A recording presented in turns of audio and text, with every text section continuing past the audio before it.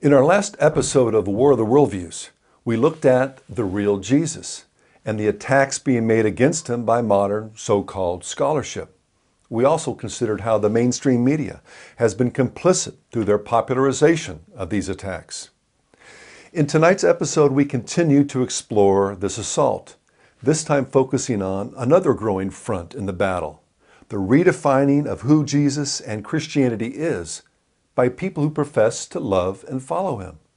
That is, by members of quasi-Christian cults. Just who are they, and how does one go about identifying them as a cult? A group that claims to be Christian, but deviates from the defining doctrines of Christianity. The cult leader or the organization itself becomes the savior.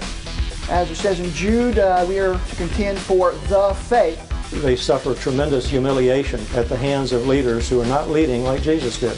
Taking Christian terminology, but applying totally different definitions to it. And lo and behold, you have a cult. A cult is born. He said, you guys believe in a different God than we do. Church does not define what Scripture is. Scripture creates the church. It is evil to pervert the Word of God.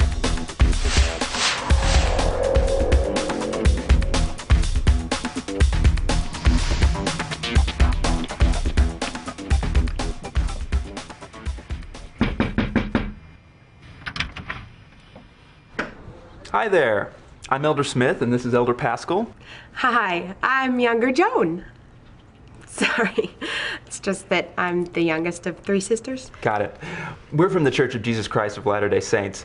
We have a program that's been proven to strengthen families and we'd be honored to share it with you, absolutely free of charge. Are you interested? Well, I already attend church. Redeemer Presbyterian, right down the road. That's wonderful. This is information that all faiths can benefit from. And if you allow us to come in, we can tell you more about it. Well, to be completely honest, I believe that as Mormons, you are members of an anti-Christian cult. To invite you in would be a violation of the Apostle John's command to not receive anyone into your home who comes preaching another gospel.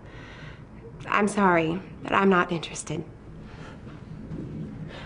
And if I could just make a suggestion, read the Bible. Ask the Holy Spirit to show you the truth about God the Son. I'll be praying for you. Goodbye. In today's religiously diverse and relativistic culture, taking a stand like Joan does here may seem extreme to many people, if not downright rude. And even those who believe in the concept of absolute truth, and even further believe that Jesus is the only way to eternal life, can still get confused about what is what. Just why are Baptists properly considered Christians while Mormons aren't? And why is a Jehovah's Witness religion classified as an anti-Christian cult while Presbyterians, Wesleyans, and Pentecostals are simply seen as denominations within the Christian faith? With the explosion of different sects that claim to honor and follow Jesus, how does one differentiate between true biblical Christianity and an aberrant religious movement? Just what are the marks of a cult? Some may view the term cult as being harsh, unloving, judgmental, and even un-American. This is, after all, a nation known for tolerance and religious freedom. If someone is sincere, who are we to judge their beliefs or label them with a negative term like cult? I would turn it around and say it's unfair and unkind for them to claim that kind of identification, especially when they import new meanings into what is historic Christian terminology and doctrine. So I really think the unkindness and unfairness is really that of the individual who we would identify as a cult, that is an individual especially who departs from historic Christian teachings. The problem is in America we don't have any religious fair labeling laws. You know, you couldn't get away with this if you were selling a product and you mislabeled it in the stores. The ingredients have to be there on the label. In Christianity you don't have that, so anyone can come along and say, I'm a Buddhist Christian, or I believe in Mohammed, but I'm a Christian. There's no way that you can legislate that. Everyone involved with this presentation would defend people's right to worship or not worship as they please. If someone wants to devote themselves to Jesus or Aphrodite or nature or money or pleasure or a political ideology or themselves, both the God of the Bible and our Constitution give them that freedom. Hey, I've got to go into a meeting, 10 minutes. The Fed's getting ready to announce whether or not they're going to raise rates. I need to be there. If Trinidad calls, tell them if IBM gets to 64, they need to put a market order in for 2,000 shares. That's very important that they know that.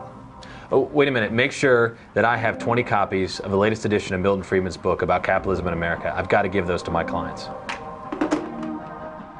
But devotion to a particular ideology means embracing and being faithful to a specific set of beliefs. No true communist, for example, would support making a living from buying and selling stocks. Neither would they tolerate the teachings of Adam Smith or Milton Friedman. A person who did such things would simply be labeled, for the sake of clarity and definition, a capitalist or an anti-communist. Well, in precisely the same way, no person or organization can call itself Christian if they don't embrace the central tenets that gave rise and definition to the term Christian. And if they actively deny those tenets or refer to anyone who does believe them as being wrong or deceived, they can be fairly termed antichrist. I can't believe that you won't accept me as a Christian. I mean, look at the good that Mormons do. Yeah, it's the same good that Christ taught us to do. No, it's not. Yeah, it is. And more importantly, I believe in Christ. Yeah, okay. And I believe that He died on the cross for my sins. Yeah, James. you say you believe in Christ. The Latter-day Saints say they believe in Christ, but it's a different Christ than the one the Bible teaches. I mean, you believe in a Christ that dies for a much different reason. I completely disagree with you. And in fact, I think that's nitpicking. That's all it is. It's not nitpicking. Okay, what if I were to put it this way? What if somebody or myself sincerely believed that the angel Lucifer came down, visited the prophetess Josephine Smith. Josephine Smith. Josephine Smith. Took her to some lead tablets that were written by the king of Atlantis. It's crazy. Okay, I know it's crazy, but I'm making a point, so let me finish and you'll understand. Okay. What if those tablets said that Christians are supposed to hang out until the end of time, wait for Christ's return so they can rule their own planet someday as gods, right? And in the meantime, they're supposed to abstain from sex and become fruitarians. Okay? If I sincerely believe, where was this here? If I sincerely believe that, would you consider me a Mormon? Of course not. Okay, and why not? The Church of Latter-day Saints doesn't teach that, doesn't expect us to believe in any kind of nonsense like that. Well, except for the part of ruling your own planet as gods. But that's my point, is the Bible has some very specific foundational things that are expected to be believed, and the Mormons have veered away from those. In fact, in some cases, it's the exact opposite. That's why I can love you like a friend, and I do, but you and I can't be considered brothers in Christ. It should be obvious if you think about it. Claiming to be a Christian doesn't make you a true follower of Christ any more than calling yourself a vegetarian makes you one regardless of what you believe or do. In order to be a Christian, you must submit yourself completely to Christ and believe the Bible and its teachings. The second reason we must know the marks of a cult and not be afraid to use the label is that we are commanded by Scripture to protect the apostolic faith and to condemn any misrepresentations of the Lord Jesus and His Word. Almost every one of the New Testament books addresses the need to speak the truth and to avoid error. The only way you can avoid error is by identifying it and by saying it's wrong in comparison with this standard. The word Christian means something. Christianity has always been associated with a certain belief system, with a worldview, that there is one God who exists in three persons, who has revealed Himself in Jesus Christ, and that revelation is recorded for us in the Holy Scriptures that have been passed down by other Christians through the church for 2,000 years. As it says in Jude, that we are to contend for the faith once for all delivered to the saints. So the Christian faith has a certain set of beliefs that comprise what it means to be a Christian. And if someone believes something that contradicts that set of beliefs, or if somehow goes beyond what that set of beliefs is all about, then by definition, they have departed from that Christian faith. For the true Christian, defending the faith is not an option.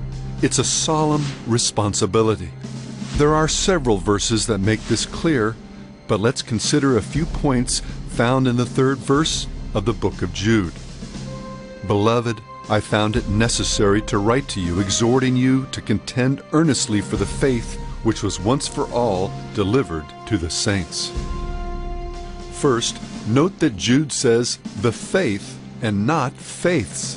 There is only one holy apostolic faith. Next, we can see that Jude describes this faith as being once for all delivered to the saints.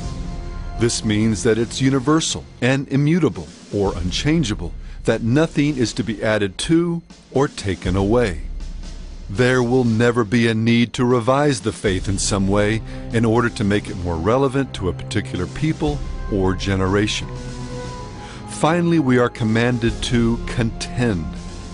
In the original Greek, to ipagonizomai, to struggle earnestly, to strive for this holy, immutable, apostolic faith.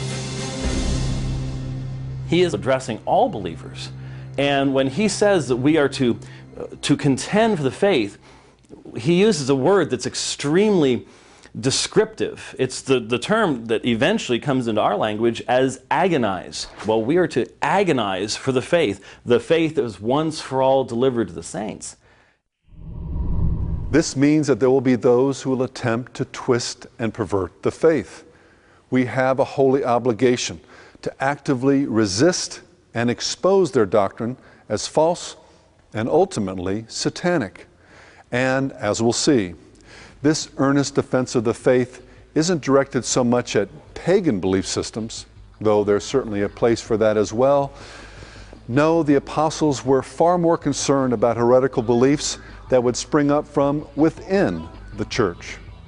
Teachings that had the appearance of being Christian and biblical, but were in reality distortions of the truth. For I know this, Paul said, that after my departure, savage wolves would come in among you, not sparing the flock. Also from among yourselves men will rise up, speaking perverse things, to draw away the disciples after themselves. There will be false teachers among you. Evidently, some people are throwing you into confusion and are trying to pervert the gospel of Christ. It is not surprising then if his, speaking of Satan, servants masquerade as servants of righteousness. Over 25 times in the New Testament alone, God warns us about the potential for deception from Satan, from false teachers, and from within ourselves. In fact, there are few things in Scripture that are emphasized more. Understanding this innate and ever-present susceptibility to deception, we must be all the more vigilant concerning the things we believe, making sure that we trust in the Lord with all our hearts and lean not to our own understandings. And here we would also do well to remember another vital truth. For something to be true, it has to be completely true. Inject into it even the smallest falsehood, and we are left with a lie, one that is all the more powerful and deceptive because of its proximity to the real thing. We live in a time when cults are sprouting up everywhere and thriving like weeds. There are many reasons for this. The growth of moral relativism and multiculturalism, coupled with the explosion of information transfer technologies, are among the more notable. But there is perhaps one preeminent reason, one that is completely the fault of the church. The Bible declares that the church is the pillar and buttress of the truth, a fortress that stands against the father of all lies, the evil, deceiving spirit that ultimately stands behind every cult. Furthermore, Christians are called to be salt and light, a people who can restrain sinful man's natural tendency towards spiritual decay and darkness. it's amazing what you can get Christians to do to fight moral evil. But they won't do that in the theological realm because they don't see that there is an ethical aspect of God's truth at that level. As Dr. Walter Martin, perhaps our generation's most noted expert on the cults, observed, the cults have capitalized upon the failure of the Christian church to understand their own teachings and to develop a workable methodology, both to evangelize and to refute cult adherents. One of the things that is just really the most unfortunate thing of our day and age is we've got more information above and in front of us with the internet, with books, books on CD, and we are just unlearned. We are an ignorant church. Our prayer is that this presentation will not only help deliver people from the influence of cultic theology, it will also inspire a new love for biblical truth among God's chosen people. May the church once again fulfill her calling to be the foundation and protector of the only truth that can set men free. That clip, as well as others we'll look at tonight, comes from a documentary we produced entitled The Marks of a Cult. We'll show you later how you can get a copy, as well as this show. But before we get into what specifically demarcates a group as a, quote, Christian cult, some definitions are in order.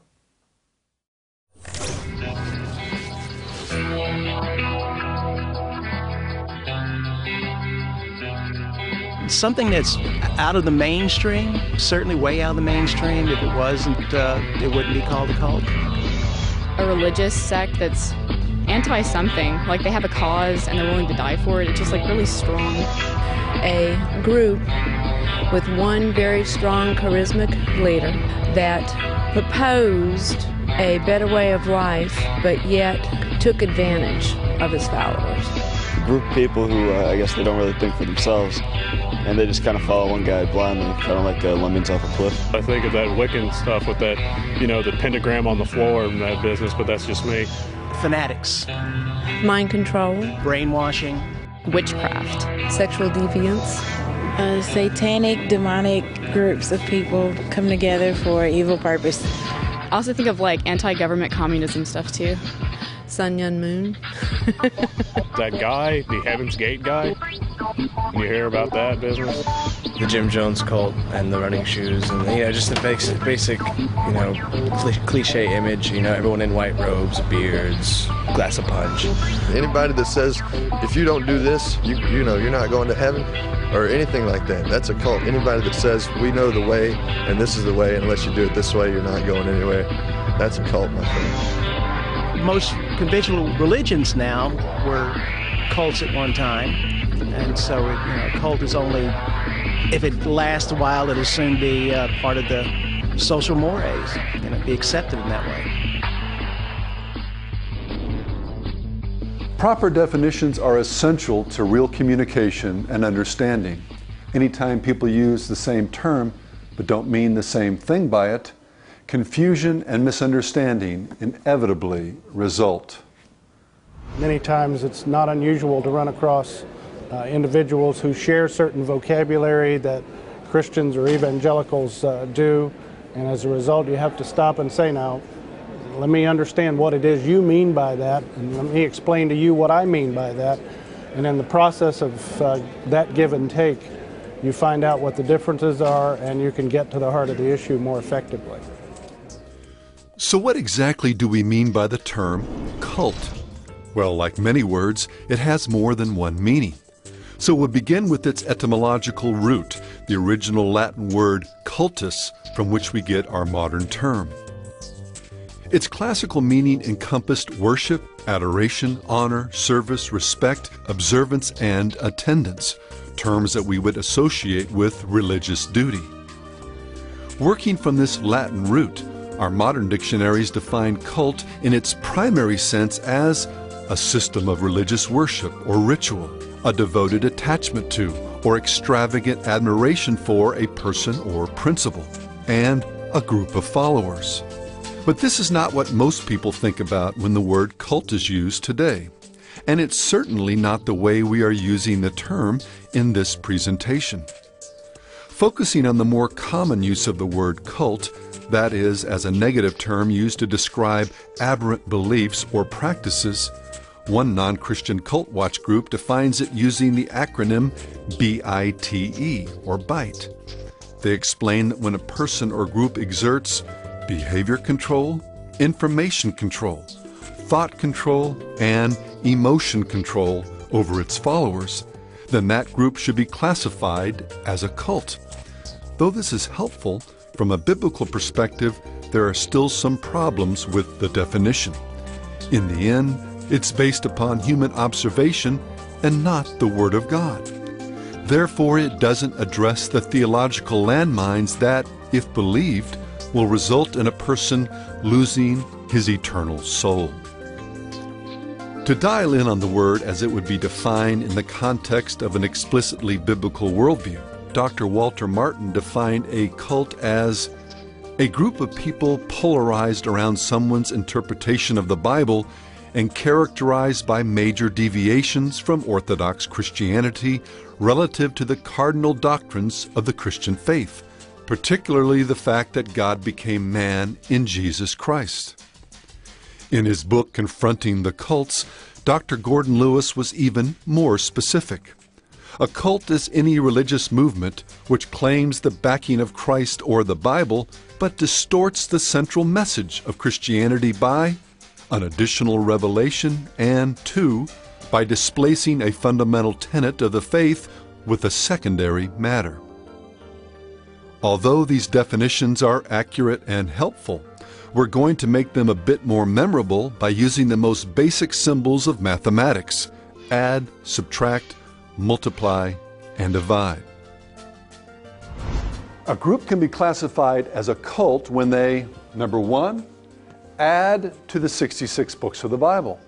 The group does this by relying on some new so-called revelation, either new scriptures or by the discovery of an interpretive key to the Bible that has somehow been hidden from the historic church. Number 2, subtract from the triunity of God by either denying the personhood or the deity of one or more members of the Godhead. Number 3, multiply works necessary for salvation. And number 4, divide the loyalties of their followers from God and the historic and universal church by focusing on salvation as the exclusive province of their particular group. It's important to understand that while the major cults deny the foundational doctrines of the Christian faith, they still insist they're Christian, often the only, or at least the truest Christians.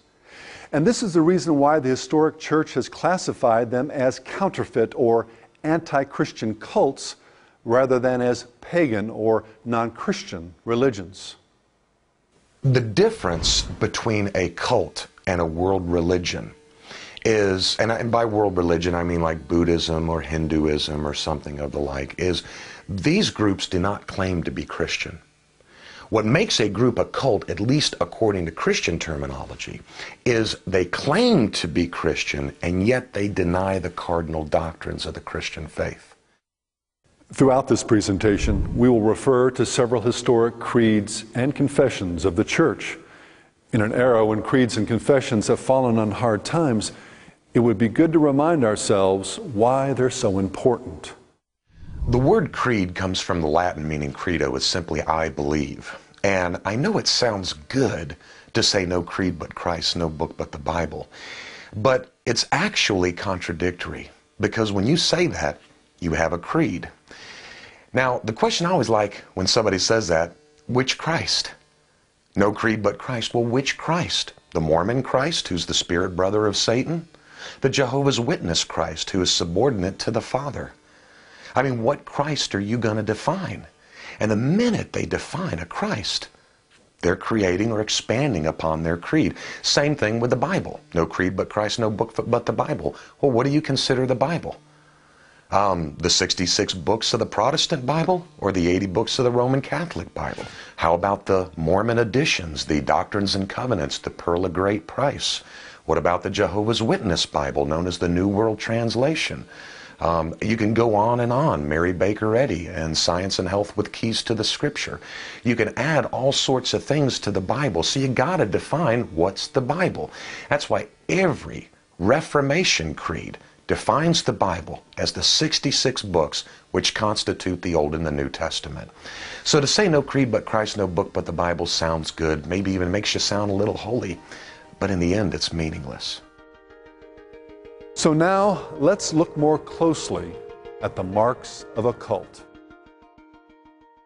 Understanding the marks of a cult is important relative to the worldview wars for a number of reasons, not the least of which is the squishiness that characterizes so much of today's church. The seeds of relativism, pragmatism, political correctness, and individualism have grown to produce a crop of Christians, and even Christian leaders, who no longer seem able to defend or even articulate the radical, person and nation-changing faith championed by the historic church. And what about Mitt Romney? And I got to ask you the question, because it is a question, whether it should be or not in this campaign, is a Mormon a true Christian? Well, in my mind they are. Mitt Romney has said that he believes in Christ as his Savior, and that's what I believe, so, you know, I'm not... I don't like singling out Joel Osteen here, a man who has a gift of encouragement and imparting hope for which we need to be thankful. But we simply have to face and grapple with this type of squishiness. And he is far from being alone in failing to defend biblical orthodoxy in this area. And I also don't want to single out just Mormons. There are lots of other heretical so-called Christian groups to choose from. But it's worth taking a moment here to focus on the Church of Latter-day Saints, or Mormons, because of its growing popularity and its numerous high-profile members, including Senator Orrin Hatch, ex-governor and presidential candidate Mitt Romney, and the lovable and provocative, in the best sort of way, Glenn Beck. Why? And he said, well, you really going on a church tour? And I said, oh, freak boy, calm down. I ain't going to your church. He's a Mormon. And I said, there is no way I'm going to be a Mormon. And he said, you owe it to me and my friendship. We've been friends through thick and thin for 20 years. You owe it to me to go one Sunday. It just feels so warm inside. And so we started to go, and I realized that he was the most genuine person I had ever met. And it was then that I thought, I don't care if there's Kool-Aid down in the basement, I'm drinking it, because I want to be like that, you know? There's a full court press going on now to present Mormonism as just another Christian denomination.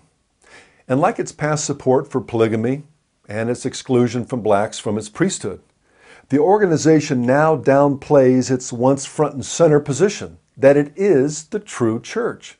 That, in classic cult fashion, the revelations of its founder, Joseph Smith, represented the restoration of the true Christian faith that had been suppressed and lost for over a millennia.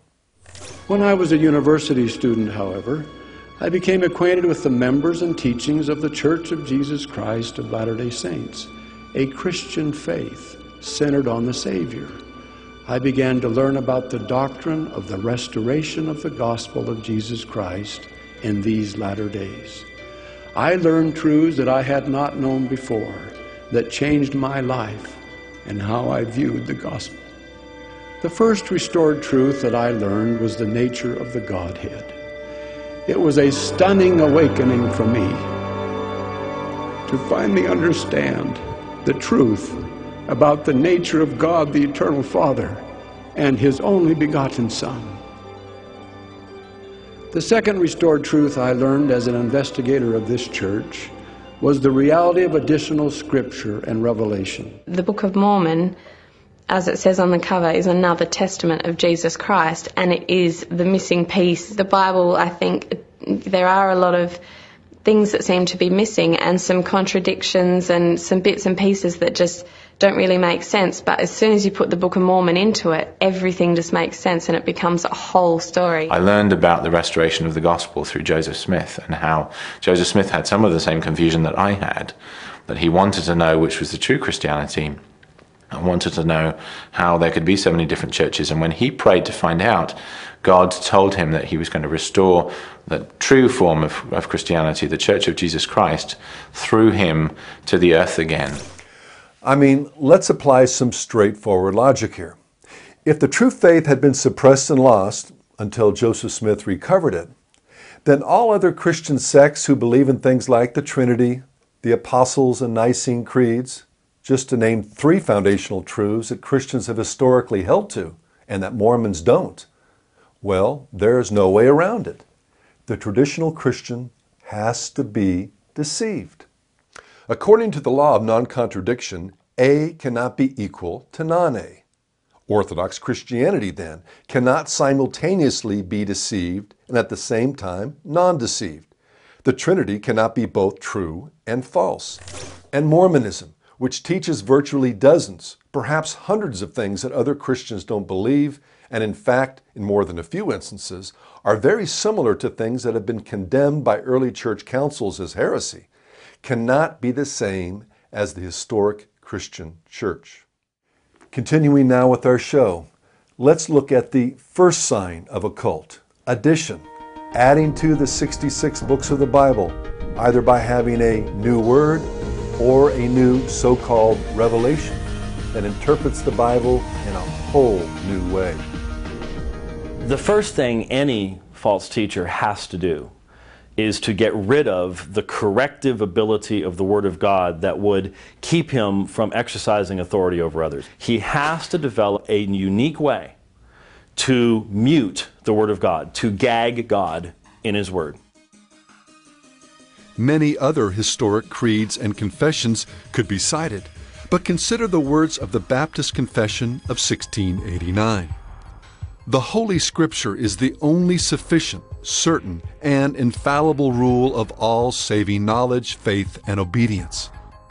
And for the more sure establishment and comfort of the church against the corruption of the flesh and the malice of Satan and of the world, to commit the same wholly unto writing, which maketh the Holy Scriptures to be most necessary, those former ways of God's revealing His will unto His people being now ceased.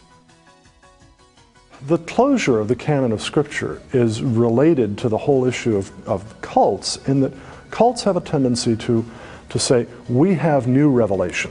This man is our prophet, that man is our prophet, this woman is our prophet. Because they don't recognize the completion of revelation in Scripture, they are left to be blown about by every wind of doctrine. Perhaps Dr. Curtis Crenshaw summed it up best.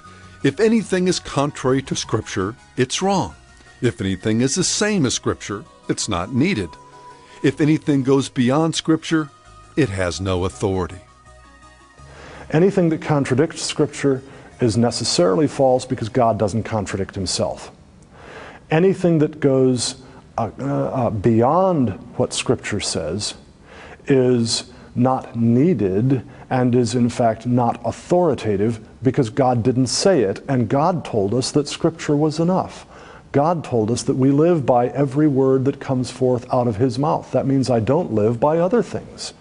And then anything that neither contradicts Scripture nor goes beyond Scripture, but essentially just simply repeats what Scripture says, is superfluous. There are at least 2 reasons that come to mind as to why the canon must be closed. One, I believe the Bible itself indicates this. In Hebrews chapter 1, verse 1, we're told that in the past God spoke through the prophets in diverse ways, but in these last days He has spoken, past tense, through His Son. The revelation of Jesus Christ is complete. When He came and His apostles who were commissioned by Him spoke the words of Christ, that's all that God intended to say to us. We have in the Old and New Testament canons all that God wants and intends to say to us. The book of Revelation confirms this in chapter 22 when it tells us not to add any other words to this book. We're told there in those verses that the canon is closed. Practically speaking, however, if the canon is not closed, then the canon ceases to be a canon. To say the Bible is our canon of Scripture is to say that it is the standard, it is the authority for faith and practice. And yet, if we allow for extra biblical revelations, for continuing information from God subsequent to the Bible, to the writing of the biblical books, then that canon ceases to be the final word. It ceases to be authoritative. A good example of adding to the Bible can be found in the writing of Charles Taze Russell, founder of the Watchtower Bible and Tract Society, better known as the Jehovah's Witnesses. Furthermore, not only do we find that people cannot see the divine plan in studying the Bible by itself, but we see also that if anyone lays the scripture studies aside, even after he has used them, after he has become familiar with them, after he has read them for 10 years, if he lays them aside and ignores them and goes to the Bible alone, though he has understood his Bible for 10 years, our experience shows that within 2 years, he goes into darkness. On the other hand, if he had merely read the scripture studies with their references and had not read a page of the Bible as such, he would be in the light at the end of the 2 years because he would have had the light of the scriptures. Russell's statement there is really a wonderful admission that what the Bible teaches is historic Christianity's orthodox doctrines. And when he says you will only stay in the light if you read the Bible along with my books to explain the Bible, well, what he's really doing there is acknowledging that the Bible doesn't teach what he says it teaches, and that if people will only study the Bible, they won't get what he wants them to get. So the Bible is an orthodox doctrine document because it defines orthodoxy. And Charles Taze Russell was simply wanting us to put his writings above Scripture in authority. If you dropped a Bible on an island where people had never heard of Christianity, what Russell is really saying is that they would never come to salvation because they don't have the benefit of having his studies in the Scripture. They would never come to the theology of the Watchtower. As a matter of fact, Russell said that they would revert right back to the doctrines of Christendom. Since writing those words, Charles Taze Russell has fallen out of favor with the cult that sprang up from his teachings. But the Watchtower Society continues to echo the core idea expressed in this previous passage, that people need them if they are to properly understand the Bible. Thus, the Bible is an organizational book and belongs to the Christian congregation as an organization, not to individuals, regardless of how sincerely they may believe that they can interpret the Bible. For this reason, the Bible cannot be properly understood without Jehovah's visible organization in mind. They say that it's sufficient to read the Bible exclusively, either alone or in small groups at home. But strangely, through such Bible reading, they have reverted right back to the apostate doctrines that commentaries by Christendom's clergy were teaching 100 years ago. You can't understand the Bible by itself, by yourself. That you have to have our literature to explain it to you. And then you can understand the grand sweep of what the Watchtower says is God's plan of salvation. But without their literature, you will never understand it. The Church of Jesus Christ of Latter-day Saints, more commonly known as the Mormon Church, boldly and unequivocally acknowledges that their theology is substantively based on extra-biblical revelation. The official statement of faith of the LDS, Article 8, states, "We believe the Bible to be the Word of God as far as it is translated correctly. We also believe the Book of Mormon to be the Word of God." So there's a condition put on the Bible. It has to be translated correctly by them, but there's no condition put upon the Book of Mormon because the Book of Mormon is seen by the Mormon Church as higher revelation. In fact, 2 other books besides the Book of Mormon are seen as being equal to the Bible. The way Joseph Smith said it is, we believe the Bible to be the Word of God as far as it is translated correctly. What he really meant to say was transmitted. They believe that through the ages that the Bible's been edited, that it's been redacted, that many plain and precious things have been taken out of the Bible, so that the product we have now, we don't know if even one verse has escaped without corruption through the centuries. So when they say they believe the Bible, there's a big caveat there. There's a big question mark there. When I was a Mormon, I was told that there are 4 scriptures: the Bible, the Book of Mormon, the Doctrine and Covenants, and the Pearl of Great Price. However, I was told only one of those books have error in it, and that would be the Bible. The truth is that Mormons really see their 3 books as being more divine and authoritative than today's Bible. Why? Because their books haven't been corrupted over the years. They are precisely as their prophet Joseph Smith recorded them. On the other hand, the Bible we have today, according to Smith and other leaders, is filled with errors and can therefore not be accepted as being completely accurate or trustworthy. I believe the Bible as it read, Smith declared, when it came from the pen of the original writers. Ignorant translators, careless transcribers, or designing and corrupt priests have committed many errors. They have to ultimately deal with the authority of Scripture, either by denying the Scripture can be trusted, or to go in and actually change and alter the Scripture, or even, of course, to add new Scripture which supersedes or is superior to the Scripture. Modern Mormonism, as in this quote from the 20th century apostle Bruce McConkie, continues to echo Joseph Smith's low view of today's Bible. Many plain and precious things were deleted from the Bible, in consequence of which error and falsehood poured into the churches. One of the great heresies of modern Christendom is the unfounded assumption that the Bible contains all of the inspired teachings now extant among men. I've never met a Mormon who would actually go to a specific passage and say, you see, this is wrongly translated for this reason. It's just an excuse. In the Restoration, according to Mormon beliefs, God used Joseph Smith to reestablish the true church with its apostles and priests, as well as to recover the real Bible and the keys to its proper interpretation. Listen to the words of Orson Pratt, one of the original 12 apostles of the LDS Church.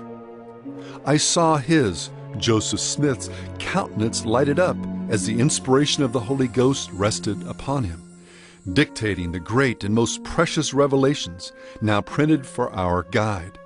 I saw him translating, by inspiration, the Old and New Testaments and the inspired Book of Abraham from Egyptian papyrus. Joseph Smith's translation of the Old and New Testaments, it should be noted, included several thousand additions, deletions, and rearrangements of the ancient scriptures.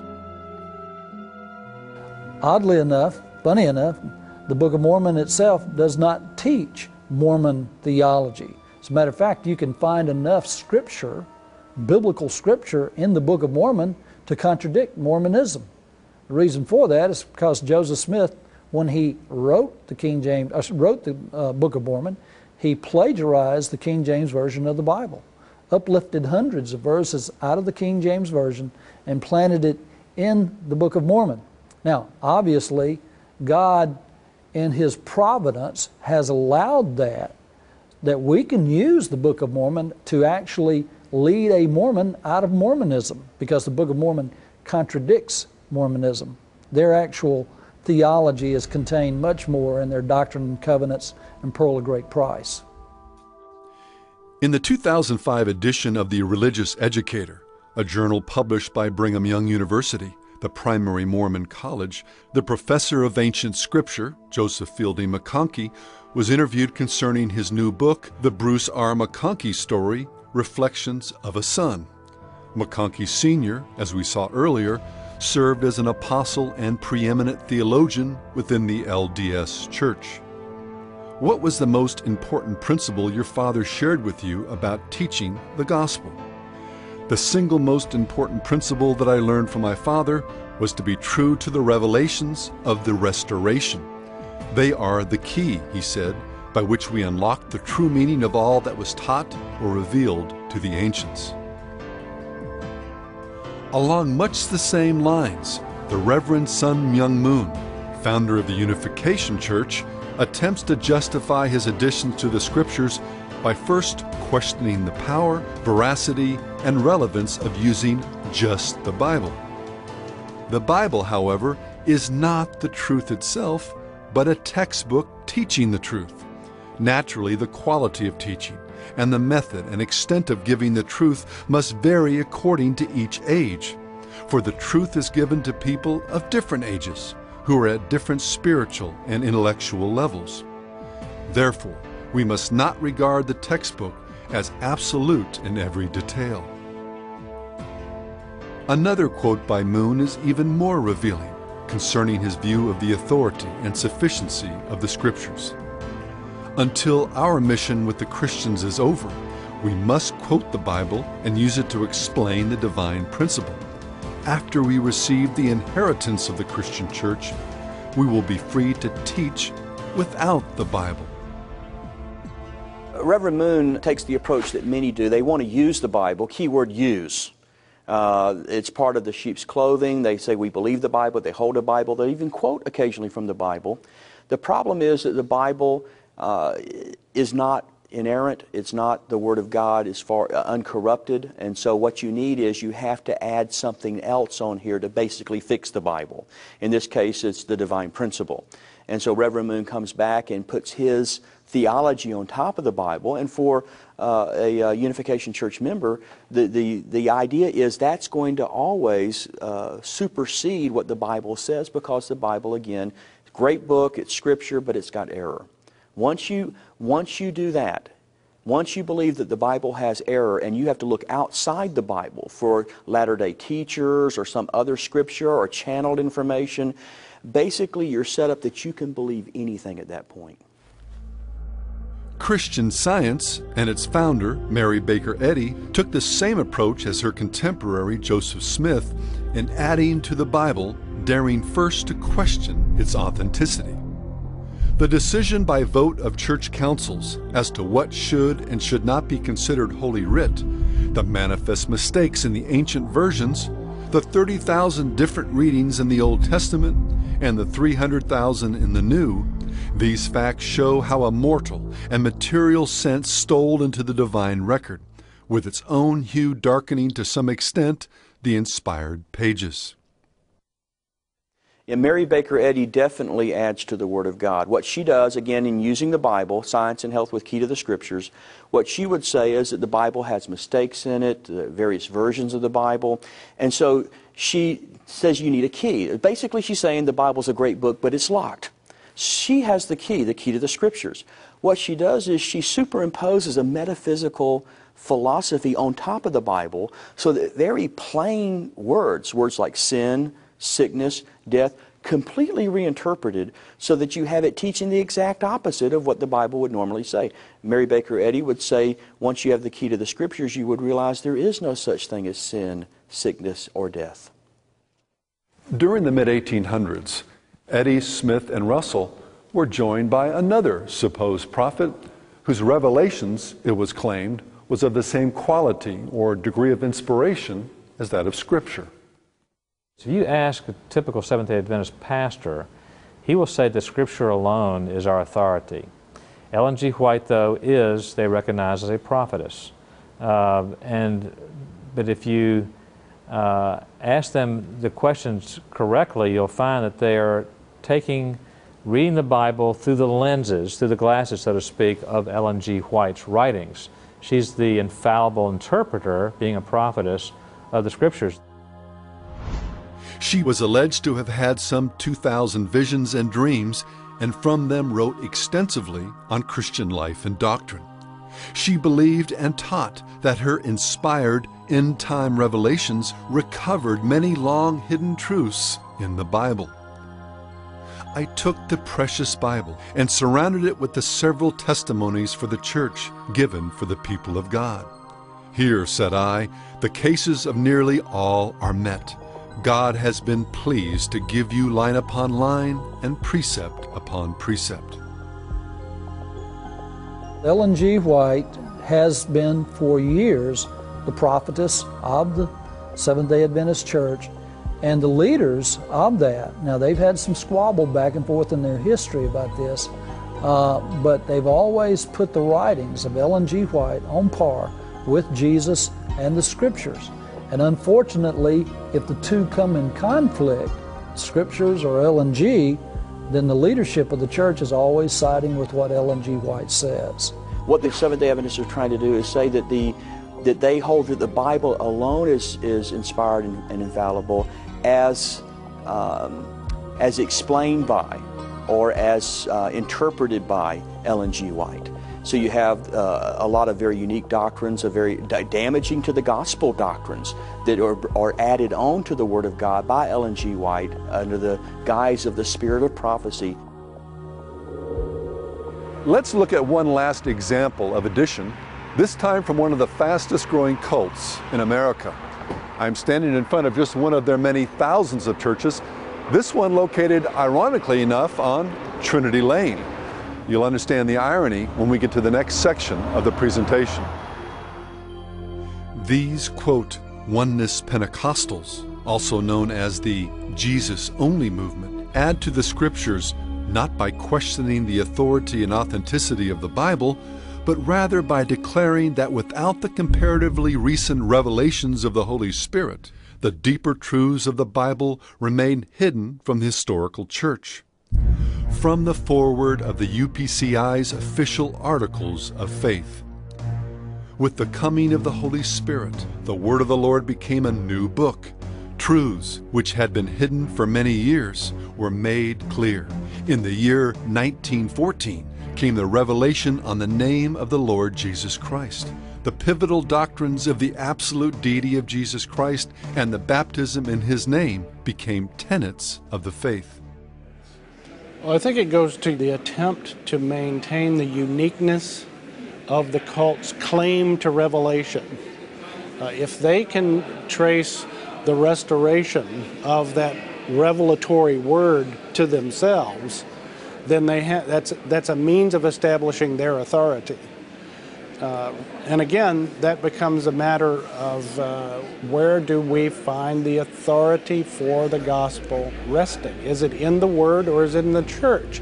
Is it in the one who preaches or is it in the Scriptures themselves?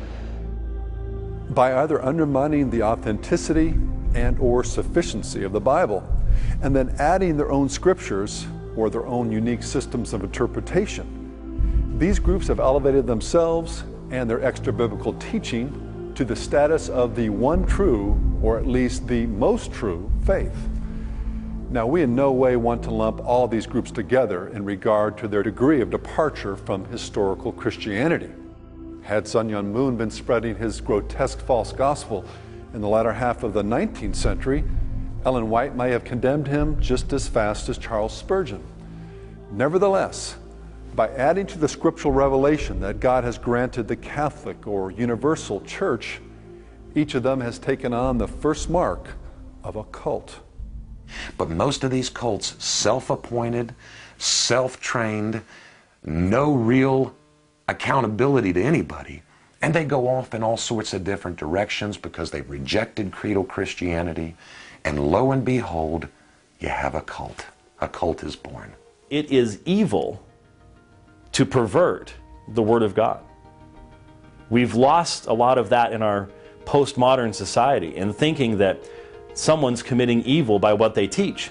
But if God has truly revealed His Word, then to pervert that Word, to minimize that Word, to put that Word as a subordinate authority under someone else's authority, is truly a morally evil thing to do.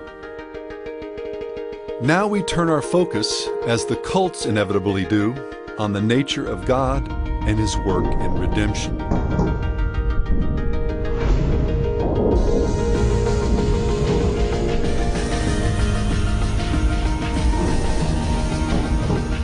Subtraction is the second mark of a cult. This mark is present whenever a person or group subtracts from the triunity of God by either denying the personhood or the deity of one or more members of the Godhead. The doctrine of the Trinity, in a nutshell, is the belief that there is one God who exists in three persons. Another way theologians put that is that God is one in his essence or being, three in person. We're not saying, as Christians, that there is one God and three gods at the same time. That's absurd. There's only one God, only one being, only one entity that is God. And yet, in some way that's very mysterious, that we cannot explain, in this one God there are three persons, three personalities. Many who deny the doctrine of the Trinity object and say that it's not taught clearly in the Bible, particularly in the Old Testament.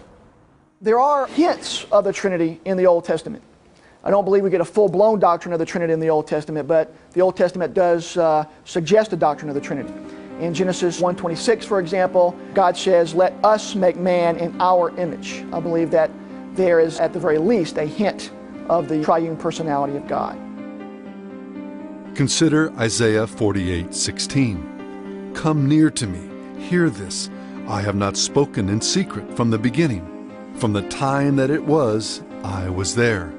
And now the Lord God and His Spirit have sent me."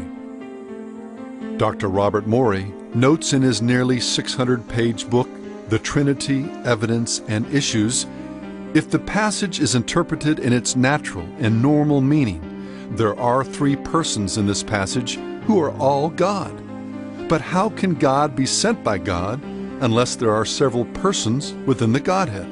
Since the Father sent the Son in Trinitarian theology, this is exactly the kind of passage which we would expect to find. The great Baptist scholar John Gill agrees. Here is a glorious testimony of a trinity of persons in the Godhead. Christ, the Son of God, is sent in human nature, and as mediator, Jehovah the Father and the Spirit are the senders of him. While every member of the Trinity has been attacked at one time or another, the most common assault is on the eternal Son of God. The majority of cults today attempt to reduce Jesus to a creation of God, as being either just a man or a lesser God. And in this they fulfill the biblical definition of what it means to be anti-Christ. Unfortunately, we're out of time. To understand the other three signifiers, subtraction, multiplication, and division, I hope you'll get the documentary, The Marks of a Cult. Meanwhile, in next week's show, we'll use our most popular documentary in recent memory to explore a related aspect in our War of the Worldviews. Just how are people saved by God? What part does adding our good works play in that process? I'm Eric Holmberg, and thanks for watching.